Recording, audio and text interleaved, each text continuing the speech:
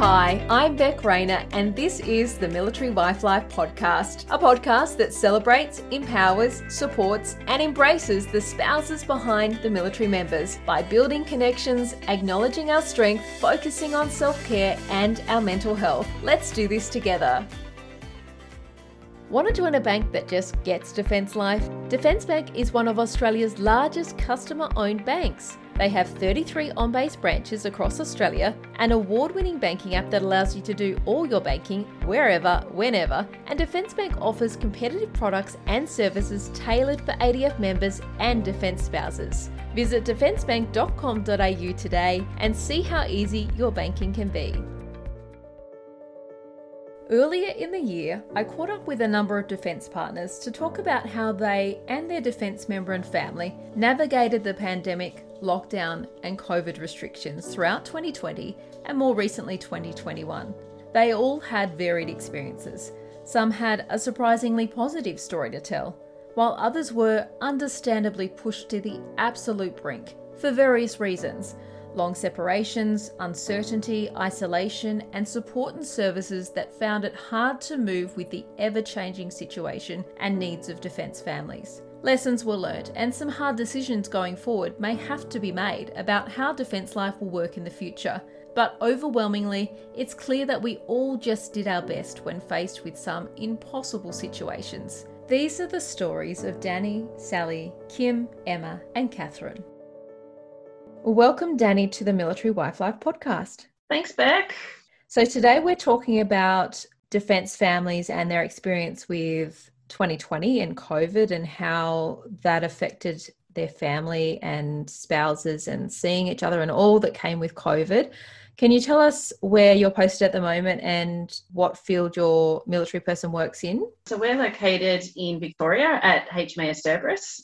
My partner is an officer in the Navy. He's currently posted to a seagoing ship in a technical role. And so do you live together at the moment? Is he posted where you are? What is your living situation at the moment? So he's posted to a ship which is based out of Sydney. So we are in WDU. So yeah, it's been tricky. So how did COVID and being MWDU and, I guess you living on the patch but being separated from your Defence member, how did all of that play out for you guys? It was fairly horrible, actually, to be quite honest. We live at Cerberus, as you said, and we're about an hour and a half away from our closest family members. And him having been posted to Sydney, it was the first time that we were in WDU, and it was my first time where he was deployed. And yeah, it was just really, really hard. Before COVID really hit, he was deployed for approximately 3 months. He was due to come home and spend some time with the family. And we were able to do that, except then he was recalled because the borders were closing. So how did MWDU actually work for you guys before COVID? Was it going fairly well? Did you have some sort of plan in place going into MWDU and how that would work for you guys? We did. So it was going perfectly for the 6 months prior, I think it was. It was working really well. We had fortnightly visits where he would come home, or myself and our kids would go up to Sydney and spend time with him there over school holidays or things like that. It was working as best as it could, really. And of course, those plans went out the window when COVID hit, and basically it went from being fortnightly visits to what when COVID really, took force? It went from fortnightly visits to pretty much nothing at all. Because we're in Victoria and he was in Sydney, when the borders closed between Victoria and New South Wales, he was recalled. He was here in Victoria. And he was recalled back to Sydney because we just didn't know how long this was going to last. So I remember his kids, he has 2 children from his previous relationship, and they were home with us for those particular school holidays. And we were all together and all of us were just, upset, shocked. I remember his eldest actually asking, well, when are we going to see you again, Dad? And we had no answer. This was in July of 2020, and we actually didn't see him again until December 2020. How did you go into that separation and saying goodbye when, by July, COVID was in full force and you would have known the reality of saying goodbye and not knowing when you were going to see each other again. How did you even say goodbye, and how did you sort of get your head around what the next however long was going to be like? There were lots of tears from all of us. So we've got 3 kids between us. So yeah, and they range in ages from 17 down to 12. But yeah, definitely lots of tears, lots of hugs. I think we just kind of took it day by day because we really didn't know how long it was going to last. We were hoping it would be something like, 6 to 8 weeks and he'd be back home in September sort of thing. But yeah, that just wasn't the case. And we just took it each day as it came. When he was able to do so, we would do WhatsApp video calls. He would call the kids every night when he was available to do that. Yeah, he and I would talk as often as we could as well. It was tricky. It was really tricky. And then on your partner's end, what was the reality for him? Because obviously, you're busy dealing with what the kids are going through and probably homeschooling and all that comes with juggling what's going on at home and what's happening in your lives. But your partner is stuck in another location, with sometimes time on their hands, not able to come and visit and only able to hear about what's going on at home from afar. I guess the good thing was, in a sense, that he was extremely busy with work. They were in an extremely busy period of time for the ship. So it was good in the sense that during the work week, he was flat out. He's a cyclist, so on the weekends he would sort of take himself for a ride, which would last anywhere from an hour to a couple of hours, and he would just keep himself active over the weekends when we had made plans for him to come home. But yeah, obviously he wasn't able to do so it was tough on his end as well. And so in the meantime, it was, I guess, lucky that on one side it was lucky that the ship was in refit mode and he wasn't going away in that time as well, because if the borders had opened and he was able to come back and he was away on the ship, that would have just been even more crushing, because finally you're able to see each other, but he actually can't come now because he's doing what he needs to for defence. What was it like waiting it out, just knowing that he was sort of sitting in Sydney, able to come if he could, but just waiting for those updates, I guess, sometimes every day about what was happening with the borders and COVID restrictions? It was really quite frustrating and really upsetting. It felt like we were completely helpless. There was nothing that we could do. Like you said, it was good that he was in Sydney, and if those borders did open, he was able to come home. It sort of did happen in the sense that the borders opened, I think they opened sometime in November, but the ship was at sea at that particular point in time, and I'd sort of laughed and had to laugh really and thought to myself, I knew this was going to happen. I had the feeling that somehow, when the borders opened, he was going to be back at sea again. But it's just out of our control, and there wasn't much that we could do, really. I mean, also on the other side, you've got this thing called Defence that also controls whether members can go back to see their family and also have their own rules and restrictions for COVID, because people obviously need to remain operational and able to be recalled for task forces and things like that. Did you have any of those restrictions play out as well? Initially, yes, especially leading up to Christmas. When we were getting sort of closer to Christmas and we were still unsure of exactly what was going on, we were a little bit concerned about that. We were waiting. So has COVID impacted your future plans as a couple and a family? Like, obviously, this is your first MWDU experience. It hasn't been, it was positive at the start and then it kind of went a little downhill after that. Has COVID impacted your future plans as a couple and a family, and what will happen defence-wise with postings and all that's required of a defence family? Yeah, with everything that's happened in mind, I wouldn't as quickly make the decision to become MWDU again. COVID had such a negative impact on our family's ability to have any physical contact.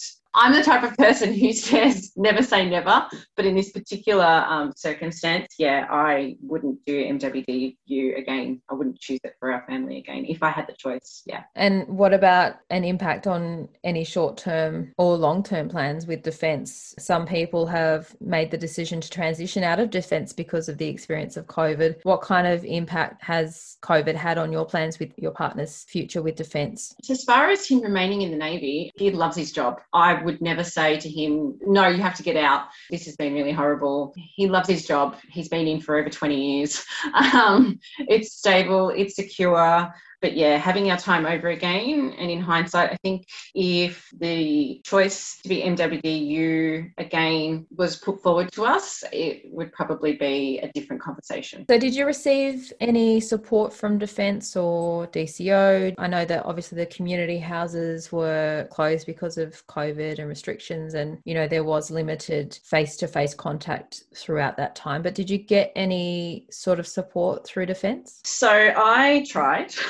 I contacted Defence families on a couple of separate occasions. And although the people on the other end of the line were nice, it was kind of, they couldn't do much. I also emailed DCO after DFA sort of said, maybe email DCO. I actually didn't get a response from DCO, which was a little bit disappointing, especially during the time, like I mentioned earlier, getting closer to Christmas. And we still had no idea exactly what was going on as far as Defence allowing members to come home and be reunited with their families for Christmas. I called them and asked, you know, what information do you have? And they were kind of like, well, we've got nothing. And all they were really able to offer at that point in time was monthly check-in calls.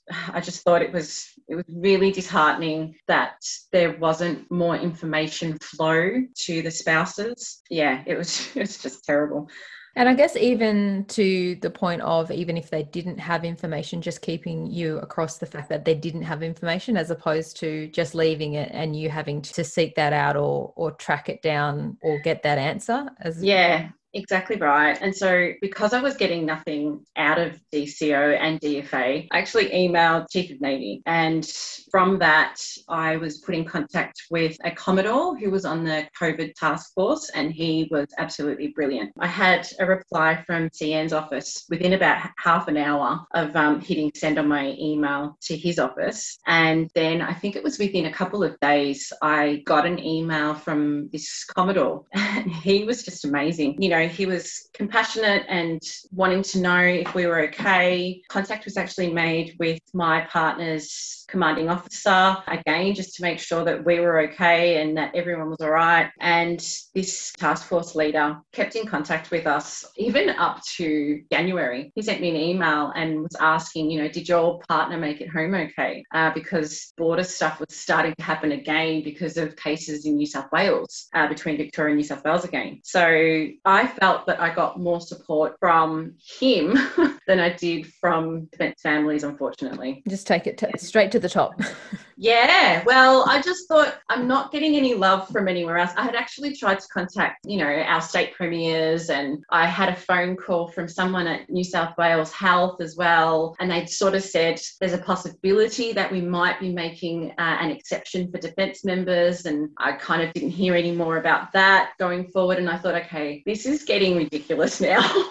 It's getting so close to Christmas. We still don't even know if he's able to come home for Christmas. The last thing I wanted was for our kids to spend Christmas without their dad. So yeah, it was just crazy leading up to that time with no information. And I just thought, if I don't do something and I'm just sitting here. And then of course, like, it could have been understandable in April, May, yes, June, because, you know, everyone was just trying to figure out what was happening with COVID, and everything was changing day by day, hour by hour. But by November, December, what kind of forethought had been put into some basic information or ways of communicating with families to just keep them, I guess, informed about what is going on or what isn't going on, like, you know, just to at least keep them in the loop. Exactly. It felt like we were just in the dark. And even though initially the Commodore said, you know, there's something coming up, we're trying to put this in place, it wasn't anything concrete. It was, this is what we're looking at, this is what we're thinking of. It was still something. There was still some information. There was still some light at the end of the tunnel, I guess you'd say. Yeah, it was just... Yeah. Instead of feeling like you've been forgotten. Yes, exactly right.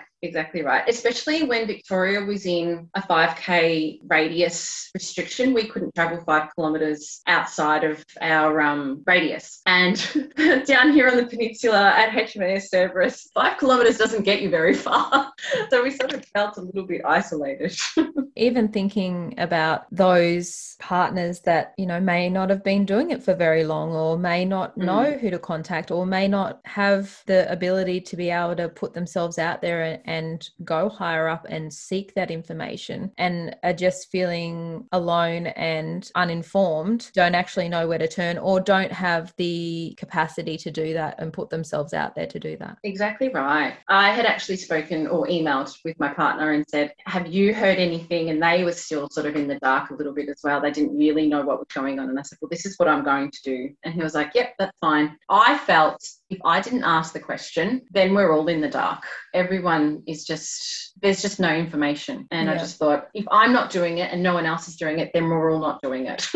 No one is finding out anything. Yeah. You mentioned that you asked your partner if it was okay that you went forward and did that. Is that because there's sort of this underlying feeling that if we sort of like poke and ask questions that that's not allowed or someone will get in trouble? Or Definitely. This is my first foray into the whole Navy world. I mean, we've been together for approximately 8 years now, but yeah, the last thing that I want is for someone to get in trouble. Yeah.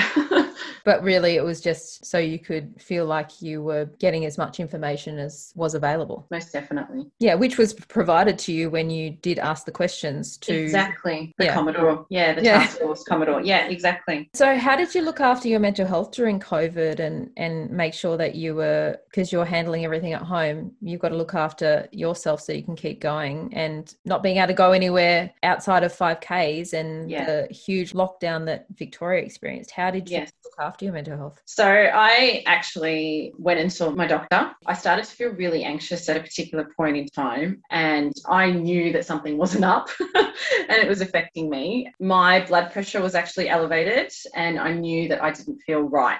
So she encouraged me to do some things for me, and she suggested that I make time to actually do it. She sort of said, you know, make it like it's an appointment. Write it down as if it's an appointment and do those things every day. So I did meditation and yoga every day. I went for walks within my neighbourhood when lockdown permitted us to do that. And I made the time, I know it sounds silly, but I made the time to have a bath, which is something that I don't do. But I would make the time to have a bath at least once a week. And I put some, you know, nice music on and light a candle. And that half an hour was just my time. It doesn't sound silly, because I just love the fact that, you know, you're like, the GP told me to, so then I was like, I gave myself permission to do it. But it doesn't sound silly to actually do that, because obviously it has the huge flow-on effect of, you know, you feeling okay in yourself and you looking after yourself. So then you're better able to look after everyone else. Most definitely. And after a month of doing that, I actually went back to see her, because she did say, I want to see you again and just check that you're doing okay. And it was just amazing. She just said, I can just see that you've improved, you know, you're looking better, you're sounding better. So yeah, it definitely helped. We just need to get GPs to prescribe smelly, expensive candles so we don't have to pay for them. Wouldn't that be brilliant? So I guess, what support or community connection do you wish existed or think could have been offered during COVID? Obviously, once everything sort of settled down after a few months and people were getting their head around, and the organisations were getting their heads around what was needed for families and what may have been ahead for the coming months of lockdown. What sort of support or community connection could have been offered? So yeah, I don't know if this is something that would be allowed, and I guess it would sort of be an opt-in type of service. Even being put in touch with someone else who was MWDU within my location would have been nice, you know, to sort of share those experiences. Even just you know, a phone call, if we weren't allowed to see each other face to face or something like that, that would have been really nice. But I just felt that there wasn't a lot of support provided. It just felt really isolating. When you're MWDU on a normal case, when there's no COVID and no restrictions and you're able to do what you need to do, there isn't really that connector or connection to other MWDU families in the same situation. There's just no way of bringing MWDU families together in different locations, because there could be 10 families in your area that are MWDU, all with members on the same ship, but you wouldn't know. No, exactly right. So what is the near future likely to hold, you know, with postings and deployments and your partner coming back? Like, how much longer of MWDU have you got to go? And, you know, I mean, it's huge going from obviously having that normal MWDU experience at the start, then experiencing COVID, and now kind of, the world's opening back up and everything's sort of settled down now. So there's not that urgency to have your partner come back. Obviously you want your partner home, but what is the near future likely to hold for postings, and how desperate are you to have him come back and be locked down in your state? So we've got 4 months left. About 4 months left of MWDU, and both of us can't wait. In that 4 months for him, there is a deployment for a couple of months. So yeah. Do you feel like that deployment is going to be a piece of cake, considering like you experience like months and months of lockdown? You know what? I really do. I think I said this to someone else during lockdown and COVID. Deployments we can do because we know that there's an end date. The whole lockdown situation and COVID and everything like that, it was just really hard because there was no end date. I think with people who are MWDU and whose partners do deployments, you've sort of got that, okay, well, they're away for this amount of time and then they'll be back. But with COVID and lockdown, there wasn't that goalpost at the end, just wasn't there. And I guess with living defence life, you already give up a lot of control in various areas of your life. COVID just took away, even more controls, and then, not having that end date to work towards or to even prepare yourself for. It just plays with your head. How do you wrap your head around it? Like, you just can't. No, you just can't. You just take it day by day. That's what I did anyway. We just took it one day at a time. So what did 2020 teach you, and what are you taking away from 2020? Yeah, I think we sort of touched on it before that, this deployment's going to be really easy. I'm stronger than what I thought I was. I was able to get through lockdown and homeschooling and everything else that went with COVID. Like I said earlier, I think we won't choose MWDU again so quickly and so easily. And I know that some people, it's not a choice for them, but in this particular case, it was our choice. But at the same time, faced with that decision again, it would be a much harder decision to make. I think this particular time it was easier for us to say, yep, we'll do it. But there'd be a lot more consideration taken into it if we were asked to do it again. What about a message to those spouses that want to seek out more information about something when it comes to defence, or if they feel like they're not getting the answers that they need or the information that they're after, or they just feel, left in the dark with a certain situation? Have you got something that you can tell them in regard to reaching out to keep trying different avenues until you get what you're after? Yeah, so I guess for me, it was just keep asking. If you feel stuck and you're in the dark, keep asking. And then eventually someone like this amazing task force of Commodore was able to do for me and provide me with that reassurance that someone was listening. Because if no one's asking the question, then no one's asking those questions. I couldn't sit on my hand and not ask. I had to ask. Well, thank you so much, Danny, for coming on the Military Wife Life podcast and telling us about your MWDU experience through COVID and all that 2020 was, and I guess the flow-on effects of COVID and how that's impacting defence families. Thank you so much for having me back. I recently checked back in with Danny to see how things were going. Here's an update. Well, welcome back to the podcast, Danny. Thanks. We are obviously checking back in with you after recording with you some time ago about your experience during COVID and being MWDU and border restrictions and COVID and last minute border closures and all that came with all of that. Last time we spoke, you were in the thick of MWDU and COVID restrictions were in full force. Mm-hmm. You were located in Victoria at HMAS Cerberus and your partner was in Sydney in New South Wales. Where are you both placed now? So my partner has returned from Sydney and we're both based out at HMAS Cerberus now. We found out in June of this year that he was going to be extended and would remain in Sydney for another couple of months. His posting to Sydney was due to end mid-June when the ship returned. However, it was extended for 2 months. And that was because he was given a position to fill a gapped billet, a gap position. And it was agreed that there would be an element of working from home here in Victoria. But because of the ever-evolving situation in New South Wales, he wasn't able to return home for those work from home components. and he spent many days and weeks working from a small apartment in Sydney, as he wasn't allowed to come home. He did spend more time away at sea during those couple of months. He said that he enjoyed it, but I knew that he was tired and he was ready to come home after already having spent 2 years away from home. It got to August when we started being able to get the ball rolling with Toll. We were appointed a case manager who was brilliant.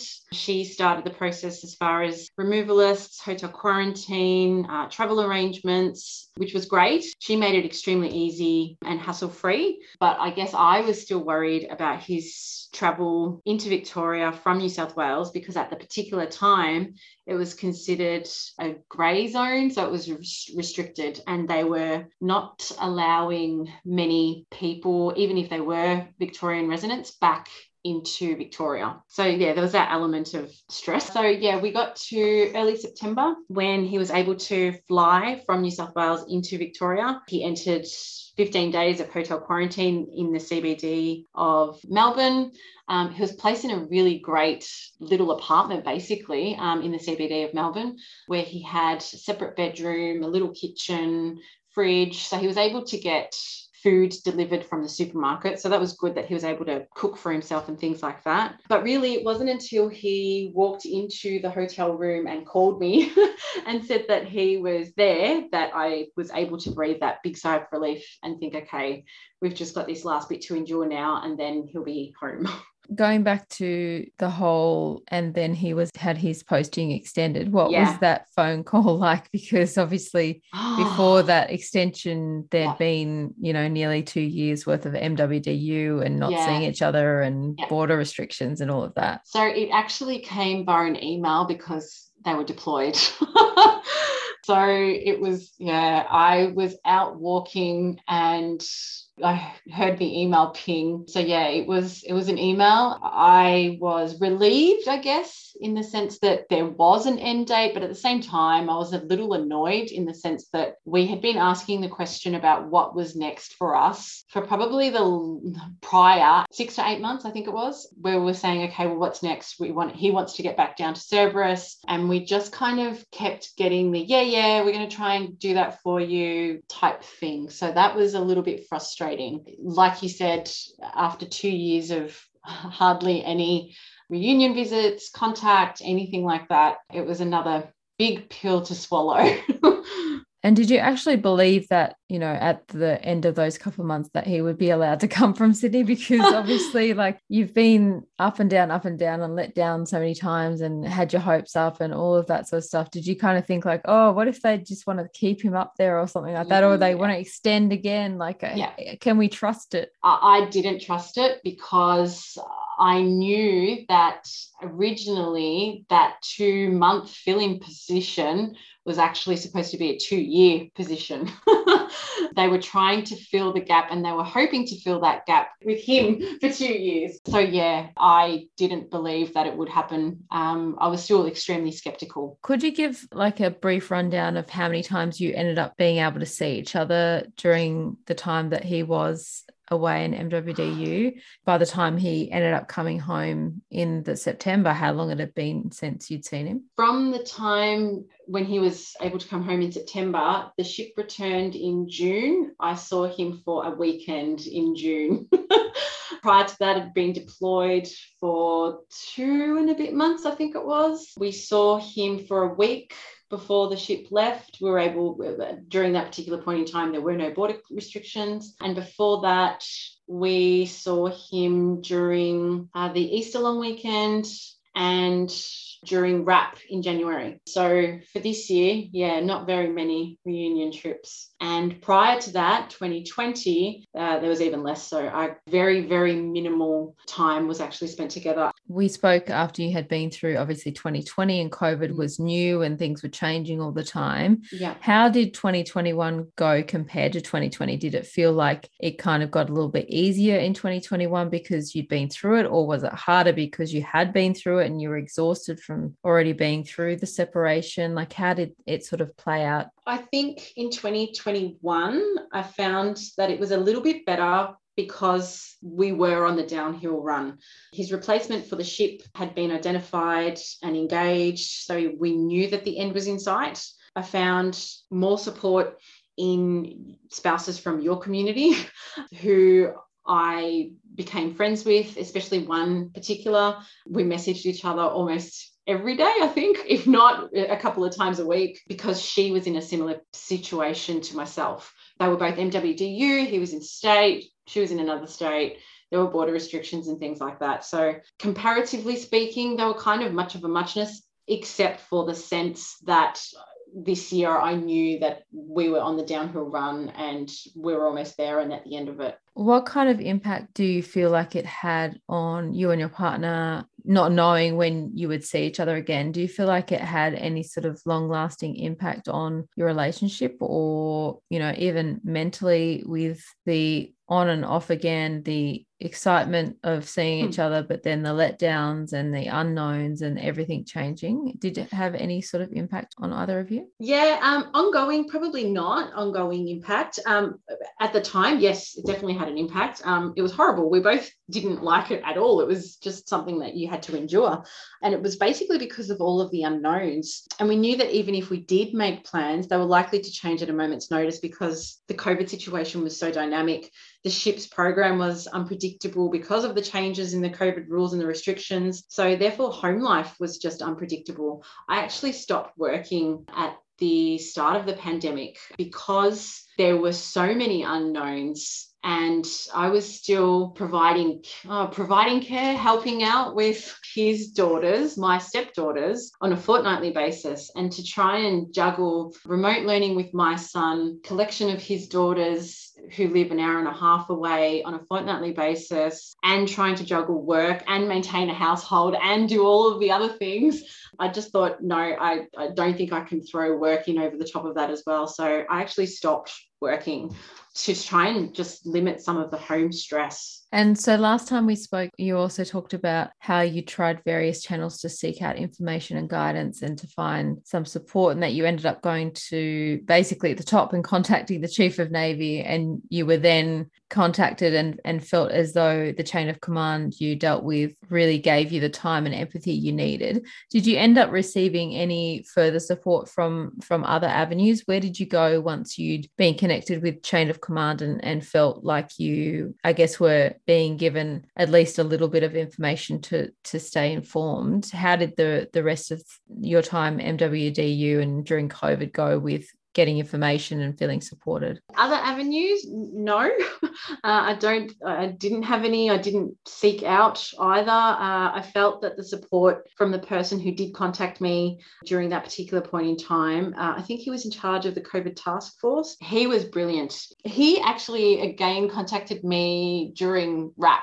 January 2021. He sent me an email just to ensure that my partner had been able to return home because the rules and the restrictions kept changing during that Christmas period. So he actually made contact with me again, and I was really happy to have heard from him yet again. But as far as any other support avenues, I didn't feel that there was any support or information provided from any of the other avenues, unfortunately. And is that because you sort of, by, I guess, the end of 2020 and going into 2021, when you had received that support through the chain of command, that you kind of had settled into understanding what, I guess, COVID life and MWDU during COVID was going to be like, and you kind of, you know, just maybe come to an understanding or an acceptance that you just had to deal with what was happening and there really wasn't anything out there more that you could access? Yeah, pretty much. Yeah. Like you said, accepting what it was for what it was. There was so little information available to anybody really that, it was an acceptance of, okay, this is how it is and this is what we have to run with. You also gave the advice to others who felt they were in the dark or weren't getting the information that they needed to keep asking and trying the different avenues, not to just settle, you know, by calling one number or just asking the person who you've been told to contact if you're not feeling like you're getting the information or the answers that you needed to, I guess, try different avenues. Would your advice to other spouses still be that? Would you add anything to that advice now that you've sort of gotten through that time? Definitely would be the same. And also I would add to ask others for their experiences. Having spoken to some members of the military wife life community and other spouses, yes, definitely, because 9 times out of 10, someone else has had to go through something similar to what you're going through, and they may have some experience or some advice or something that worked for them. So yeah, ask questions of people who may be in your support network if you have that, because there is information out there, just sometimes it's not easily accessible or you don't know who to ask. So yeah, if you do have the option to ask another spouse, ask them. They're a great source of knowledge. And what do you think the hardest part of the last 18 months to 2 years was? Like, obviously there were lots of hard parts, but what do you think the hardest part was? It was definitely all of the unknowns, the not knowing, sometimes not knowing when he was going to be home, if that plan was going to follow through, if that reunion visit was actually going to happen. It was all of the unknowns was just really tricky. What about on the flip side, were there any positives to come from the last 18 months to 2 years? Him coming home. No, but in addition to that, the friendships formed through military wife life, me realizing that I am stronger than I thought I was, how I managed to keep it all together, our family, our relationship and our bond, and my bond and relationship with my partner's daughters. His mum actually commented, and so did he, that I am the glue that held it all together during such a difficult time. That was nice. I guess that was a positive. And I also realized, I'm taking this as a positive too, realized that some relationships, I'm talking friendships and family and things like that, aren't able to always support you at stressful times. But I learned who I could reach out to and who I couldn't reach out to. And I also found great strength, and that a bond grew further between myself and my mother-in-law. She was an amazing comfort and support for me during the last 2 and a bit years. So yeah, I think our relationship blossoming during that time has definitely been a positive.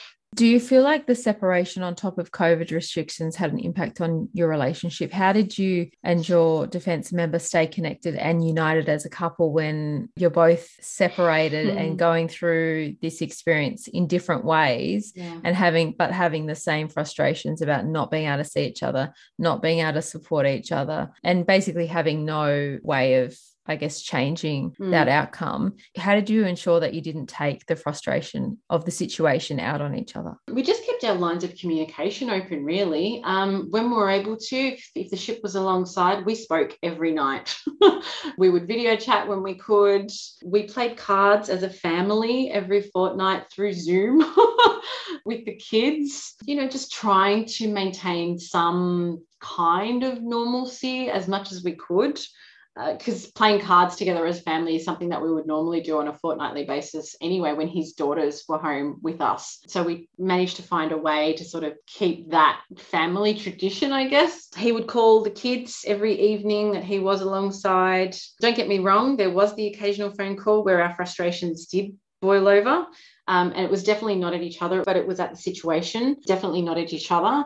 But we're able to just work through it by just communicating what we were feeling, and we're definitely stronger for it. How do you feel that the transition home for your defence member is going? It is obviously a process for both, but overall, how do you feel it's going? You've gone so long separated, and the ups and downs of MWDU and COVID and the unknowns, and finally he's home and in the flesh and there. How has that transition gone? In normal situations, we are fairly adaptable people. So I think that it's actually going quite well. It's now been over 2 months since he's been home, and things are going quite smoothly. He's kind of just slotted back into normal home life. His dad actually had a chat with him and offered him some little pearls of wisdom. And one of them was, something like, don't come in and change what's been working for Danny. So I think he's sort of taken that and run with that as well. If he's sort of seen that I've changed something or I've changed the way that I had been doing something, he's kind of just adapted to the way that I'm doing things. There was a little bit of a light bulb moment for me where I sort of went, oh, it's awesome having another adult back in the house. And it was, we were off to an appointment. No, we had come back from an appointment. And I hadn't realized that it's something so mundane, but I hadn't realized that he'd put the washing on before we left for the appointment. And we came home and he hung up the washing and I thought, oh, I've got to put that washing on. And he said, oh, no, I've already done it. And I went, oh, fantastic. That's great. So yeah, it's going really well. Communication for us has been, I think, the major thing. Prior to him coming home, I did voice my concerns about how the reintegration process would be for us. I sort of was a little bit worried about him missing the life on ship because I know that he enjoys it, but he was like, yeah, okay, I enjoyed that part of my job, but I enjoy coming home to my family every night. So things have been going really well. Yeah. And it's definitely those smaller things that you don't even realize you're carrying that extra weight of having to remember all the million things and not relying on someone to do the simple things or to share the load with you. Mm-hmm. And then when they do, you're like, oh yeah, there's two of us. That's right. Exactly right. Yeah. And then you're like, yeah, that's right. And you can do this and that. That's right. Exactly. It's not just me. Or I don't have to be the person that does the school pickup. He can go and do the school pickup or the school drop off, especially now that I am working again. It's kind of like, oh yeah, there's another adult to help with that. Yeah. And so how did you look after your mental health during COVID? Last time we spoke, you had gone to the GP for support and put some things in place to make sure you were looking after yourself. Did you continue with any of those things? Did you, I guess, take that into everyday life after your partner came home, just to make sure that you are looking after yourself and having that time for yourself and your mental health? What are you sort of doing now? So, I continued doing some of the things, and I've built on a couple of things as well. I've continued doing yoga online. We've actually started doing spin classes together, he and I.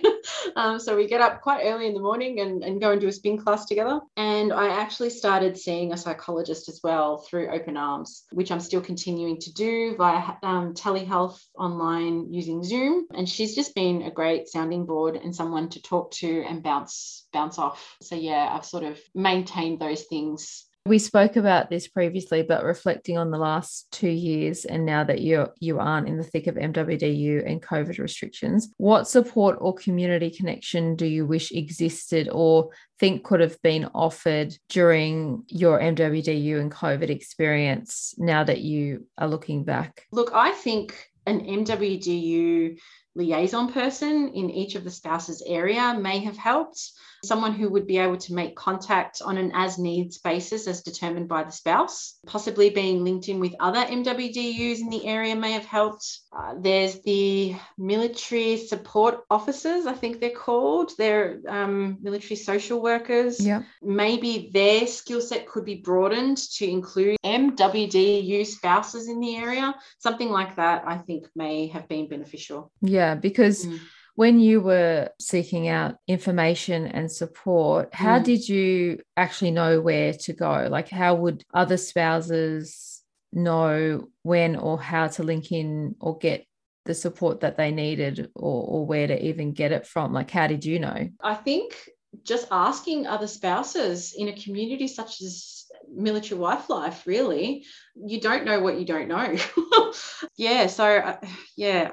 think, there needs to be some more information provided to spouses, especially new spouses who aren't given that information, don't have that there's no rule book, there's no guidebook, there's and then also you had mentioned that when your partner finally did get word that his posting was ending and that he was going to be coming home, how did you stay across the information about obviously his removal from his location to come back and then the hotel quarantine and all that went in with him being able to come back? Was that all done on his side of things, or were you taken along in that process, and did you know what was happening, and were you able to, I guess, help with making sure that border passes were submitted, or did Defence just do everything for him? Like, how did that work when he came back? I was lucky in the sense sense that he was able to email me at the time, providing me with the reassurance that stuff was actually getting done. I know that that's not quite able to happen for others. At that particular point in time, he was alongside, so he was able to email me and keep me updated with what was going on and the steps and the processes and things like that. As far as external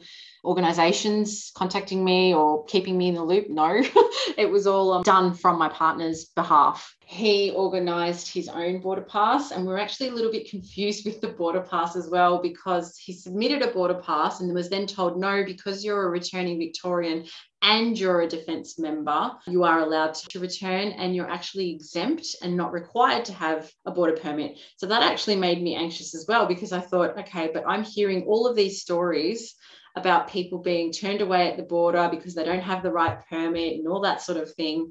So yeah, that made me really anxious, because all of those things were on him. Yeah, because obviously once he got to the border, it's not like defence, there's someone from defence to step in and say, well, no, he's got an exemption, or no, that was what we told him and it's fine, kind of thing. Exactly. As we know from, obviously from earlier on with reunion trips and things like that, defence really didn't seem to have any extra sway in being able to get people across the border. No, that's right. Exactly. There was no sway.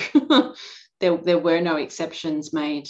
Last time we spoke, MWDU again was going to be across that bridge when you come to it, kind of pretty much no situation. What are we feeling about the possibility if your partner was to come home and say, so I've heard that I may have this opportunity and it may not be in the same state? Like, what would your answer be?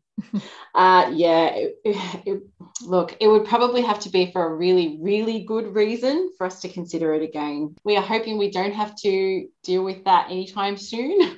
But yeah, it's not a definite no. It's probably more of there needs to be a really, really good reason for us to sit down and have a really good discussion around it. I think the first time, the only time that I've done it, it was kind of like, okay, yeah, that's fine, not a problem, we'll make it work. It was beneficial for myself, it was beneficial for his daughters. But yeah, next time around, I think it will be a bit more, okay, we need to sit down and properly discuss this and consider all of the possibilities, because who knows whether something like this might happen again. You just don't know.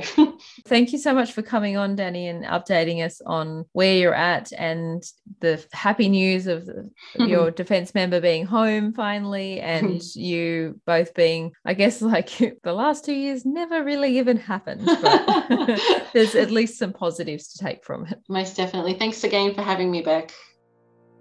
9 out of 10 defence spouses wish they found out about Defence Bank sooner. Okay, I might have just made that up, and they do sponsor my podcast, but I've checked them out and I think they're worth a look just for their banking app alone. It's award-winning, has cool features like fast same-day payments, card alerts and controls, and PIN change functionality, savings roundups, Apple Pay, Google Pay, Fitbit Pay, Garmin Pay, the list goes on. Oh, and if you really want to go to a branch, you can. There are 33 on-base branches across Australia. Banking as a defence spouse doesn't have to be hard. For more info, visit defencebank.com.au. Well, welcome, Sally, to the Military Wife Life podcast. Thanks, Beck. It's nice to be talking to you. So I guess today we're talking about the different experiences that defence families have had during COVID last year, and then obviously flowing on to this year. Can you tell us firstly where you're posted at the moment and what field your military person works in? So we're posted to Williamtown in New South Wales, and we live in the Newcastle area, which is just nearby. And hubby works in an engineering field in the Air Force. So what type of impact did COVID, I guess, throughout 2020 and now 2021 have on your lives in general? Look, it had a pretty significant impact on our life, like everybody's. It turned it upside down, where all of a sudden I was homeschooling a brand new kindergarten child and back at work for the first time in a couple of years, only to be sent home again to work from home. But also in not a terrible way, because my husband was also sent home to work, and all of a sudden we had him home during the day, and he also wasn't travelling because he was unable to. That was really quite nice and quite a change for us. So yes, it was a bit topsy-turvy. Kids are home, back at work, and the first time in years, and then sent home again. But in a positive way, we had the other half home in a lot more hours than he would ordinarily be. And so how did that work with your defence member being home? Was he able to juggle working from home and then helping out with the kids and your work? How did you sort of work it in your household? We were pretty lucky in that we've got a space where you can go and close the door and have your meetings and think in a quiet space if you needed to. But yeah, he did help, but he's quite regimented as you are in the military, so he needed to start really early to get things done early in the morning before anybody woke up and disturbed him. And he's not easily distracted either. He's quite focused, so he was able to sort of block out kids screaming and all the usual household sound from the day. So he did reasonably well. We did have to juggle the two of us working in the same place, however. So I have quite a lot of meetings where I talk a lot, and that would be really disruptive for him because we were sitting quite close, and he would have a few meetings that perhaps were discussing some sensitive information and he couldn't have me listening to those. So we had to do a bit of juggling with office and desks and kitchen table workstations everywhere. How were you feeling? Obviously, you were going into the year with a child that was going into kindy, and you mentioned you were going back into the workforce. So you were probably, excited for those two milestones to happen and everything to sort of, I guess, get into a routine and to get stuck into the job and your child to, transition and go off to kindy. How were you feeling? Was it a little bit of a letdown when it was like, oh, well, you've got this job, but now you're working from home, so you don't even have that work environment that you can kind of like network in and then really feel like you're really back in the workforce? You hit the nail on the head there. It was really isolating, actually, to start and, a couple of months later be sent home to work and not to return for many, many months. And my workplace is quite social, really, and it would have been really nice to be able to speak to people face to face when you're returning to work and for them to meet you, whereas you were sort of calling people and on the phone and online and things like that. Those people you're trying to make contact with don't know you because you've only just started, and it's just hard to make connections when you're geographically isolated. But if there's one thing military people know, it's how to deal with isolation. And how to make the best out of situations where you are geographically isolated from your contacts. So I feel like perhaps that stood me in good stead. Yeah. Did you feel like military life had sort of pre-prepared you for all that COVID sort of brought about, like the isolation, having to be adaptable and kind of think outside the square for, grocery shopping and the juggle of everything that was COVID? Well, yeah, like just talking to you, I've only just thought about it and thought, well, maybe is what helped us, that we had to be so adaptable and so flexible and resilient and all those words you hate to hear. Yeah. But yeah, you're probably right. Like, we deal with those things day to day. And look, I was looking forward to getting a bit of stability, going to a workplace and seeing the same people every day and getting a bit of experience doing something different in life other than being a mum and being a wife and doing those sort of things while you've got little kids. So yeah, it was a bit of a letdown in that respect. And how did you look after your mental health during COVID? I don't know. And I didn't think my mental health was really impacted until recently. And when I went back to the office on a sort of part-time basis and I came home just on a high, having just spoken to a handful of people that you wouldn't ordinarily speak to, make a phone call to. I just spoke to them, walking past them in a hallway in an office, and that was enough to really lift me. And that sort of made me think that perhaps I wasn't coping as well as I thought that I had, and perhaps I was impacted a little bit by not seeing people. Just the effect that going to the office and seeing some people and talking about, I don't know, water-cooled topics had on me was a real change. But no, I didn't do anything for my mental health. I mean, isn't that terrible? I think we were just in coping mode, and anything else that was extra just got thrown out. Yeah. And it shouldn't be extra, should it, Beck? It really shouldn't be extra. Your mental health should be something that's right up there. Well, thank you so much for talking to us about your experience during 2020 and now into 2021. Thanks, Beck. It's been nice talking to you.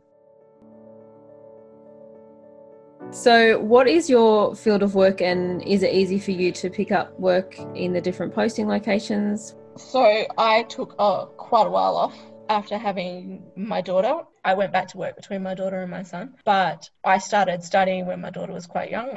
Went back again and studied and added a diploma of accounting to it. And now I am not necessarily using that so much, but I'm administration, a virtual assistant, a bit of social media, things like that. So my work is primarily either at home or in an on-site office. So the fluidity of that has been good, especially with everything that's been happening. Definitely not overly easy finding work over here at the moment. Even before COVID hit, the job market was very hard. So it did take me quite a while to get back into something. And it's just been building on that in little bits and pieces as we go. Yeah. So why is the job market hard over in WA? Is it because the added factor that you're a defence spouse and they think that you might leave, or is it just that in general the job market's pretty tight over there? In general, the job market has been pretty low over here. Lots of applicants for not quite so many jobs. You know, you would apply for a job and you'd get the email back from SEEK giving you the stats, and it would be, 300 other applicants applied for this job.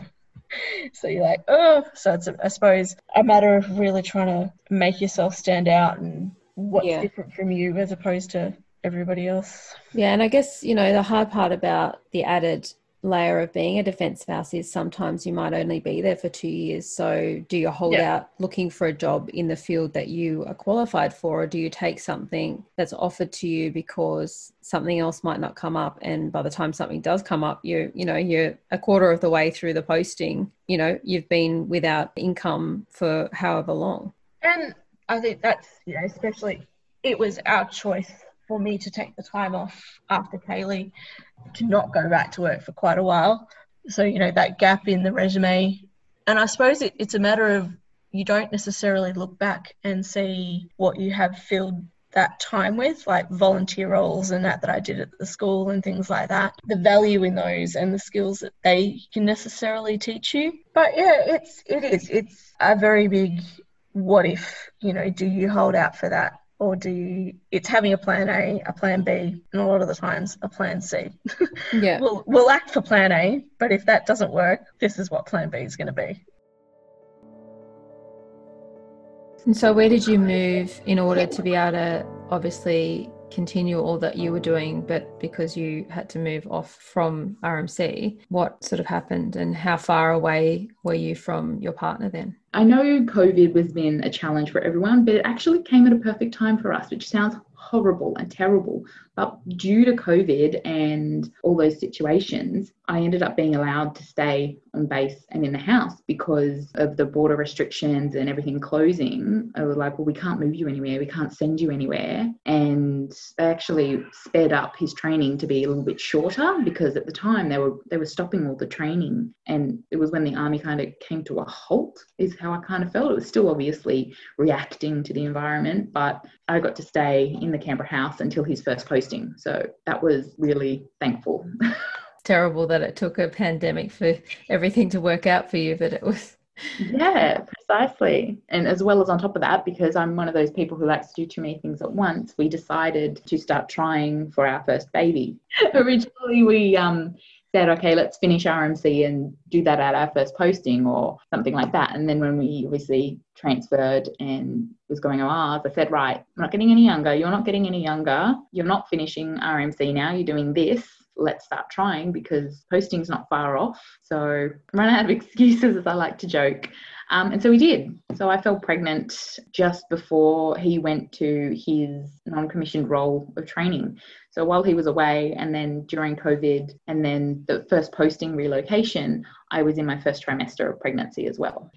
They had all those COVID incentives as well going, oh, because of COVID and if it's financially affected you, we can support you. But because it was COVID and relocation, I wasn't entitled to any kind of COVID related support because the change in my business was due to the fact of relocation, not due to COVID. Yeah, it's like so complicated for defence spouses sometimes. It is. And it's like, well, I would have been entitled to that if we'd stayed in location. So we are currently in Adelaide. We've just moved back here at the start of the year. So we actually met here in Adelaide. And yeah, at the moment he's able to be at home pretty much all the time. which is really good. And so he works as a software engineer. So just looking at, different things to do with the software and things for aircraft. Yeah, he doesn't need to travel, which is kind of nice with this position. We moved back to Adelaide knowing that, they'd sort of give us a year here was guaranteed, and then we'd have to kind of wait and see what happened. So he's been in for long enough now that boards and promotions can play a factor in that as well. So basically, if he gets promoted, then that opens up one range of jobs and would potentially mean that we'd need to move on to a different location. And then if he doesn't get promoted, then it's likely that we could, sort of stay here for a couple more years, which would be kind of nice, having only just moved back at the start of the year. To have a bit of extra time with friends and family would be really good. It's also a hard kind of conversation when it's like, oh, we're now back with friends. I'm like, oh, if they do try and send us away, do I really want to be going? Do we start thinking maybe what does life outside defence look like? Is this somewhere we want to stay long term? I think the conversation has changed for us because we've got a little girl, she's 4 months old. So then you're starting to think, like what sort of situation do we want to be raising her in? Do we want to be near family? Do we squeeze in one more 3-year posting and then try and settle somewhere once she's starting school? So yeah, we're actually that's the conversation that we're in the middle of having now, is just trying to work out, what's going to be the best thing for us as a family moving forwards in the next few years. Has COVID played any part in that, in regard to, if, for instance, you've had the great situation where you've been able to have your first child in the location where you've got friends and family and a network and support, and it'd be really hard to leave that, like you mentioned. But if you were to go to an interstate posting, does COVID factor into that, because it's not as easy to get back to see family and friends and to travel and I guess to have that balance? Oh, it definitely does. So we were actually in Melbourne last year. So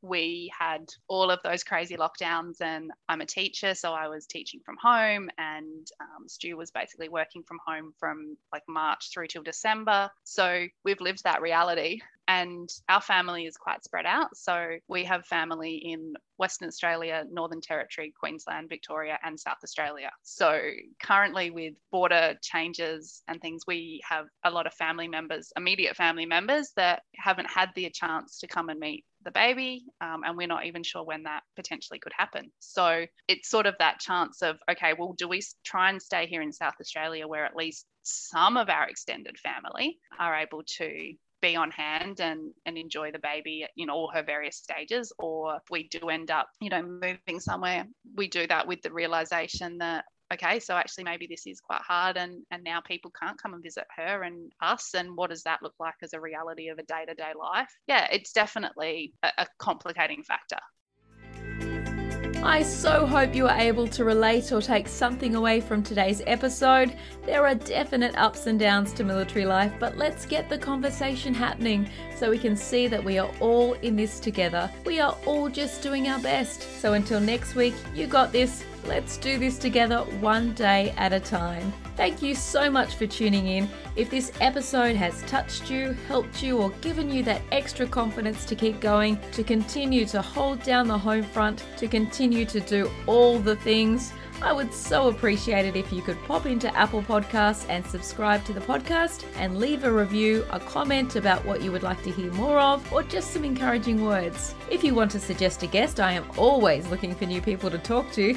You can do that by jumping over to the website www.militarywifelife.com.au and clicking on our podcast page. I would love to hear from you.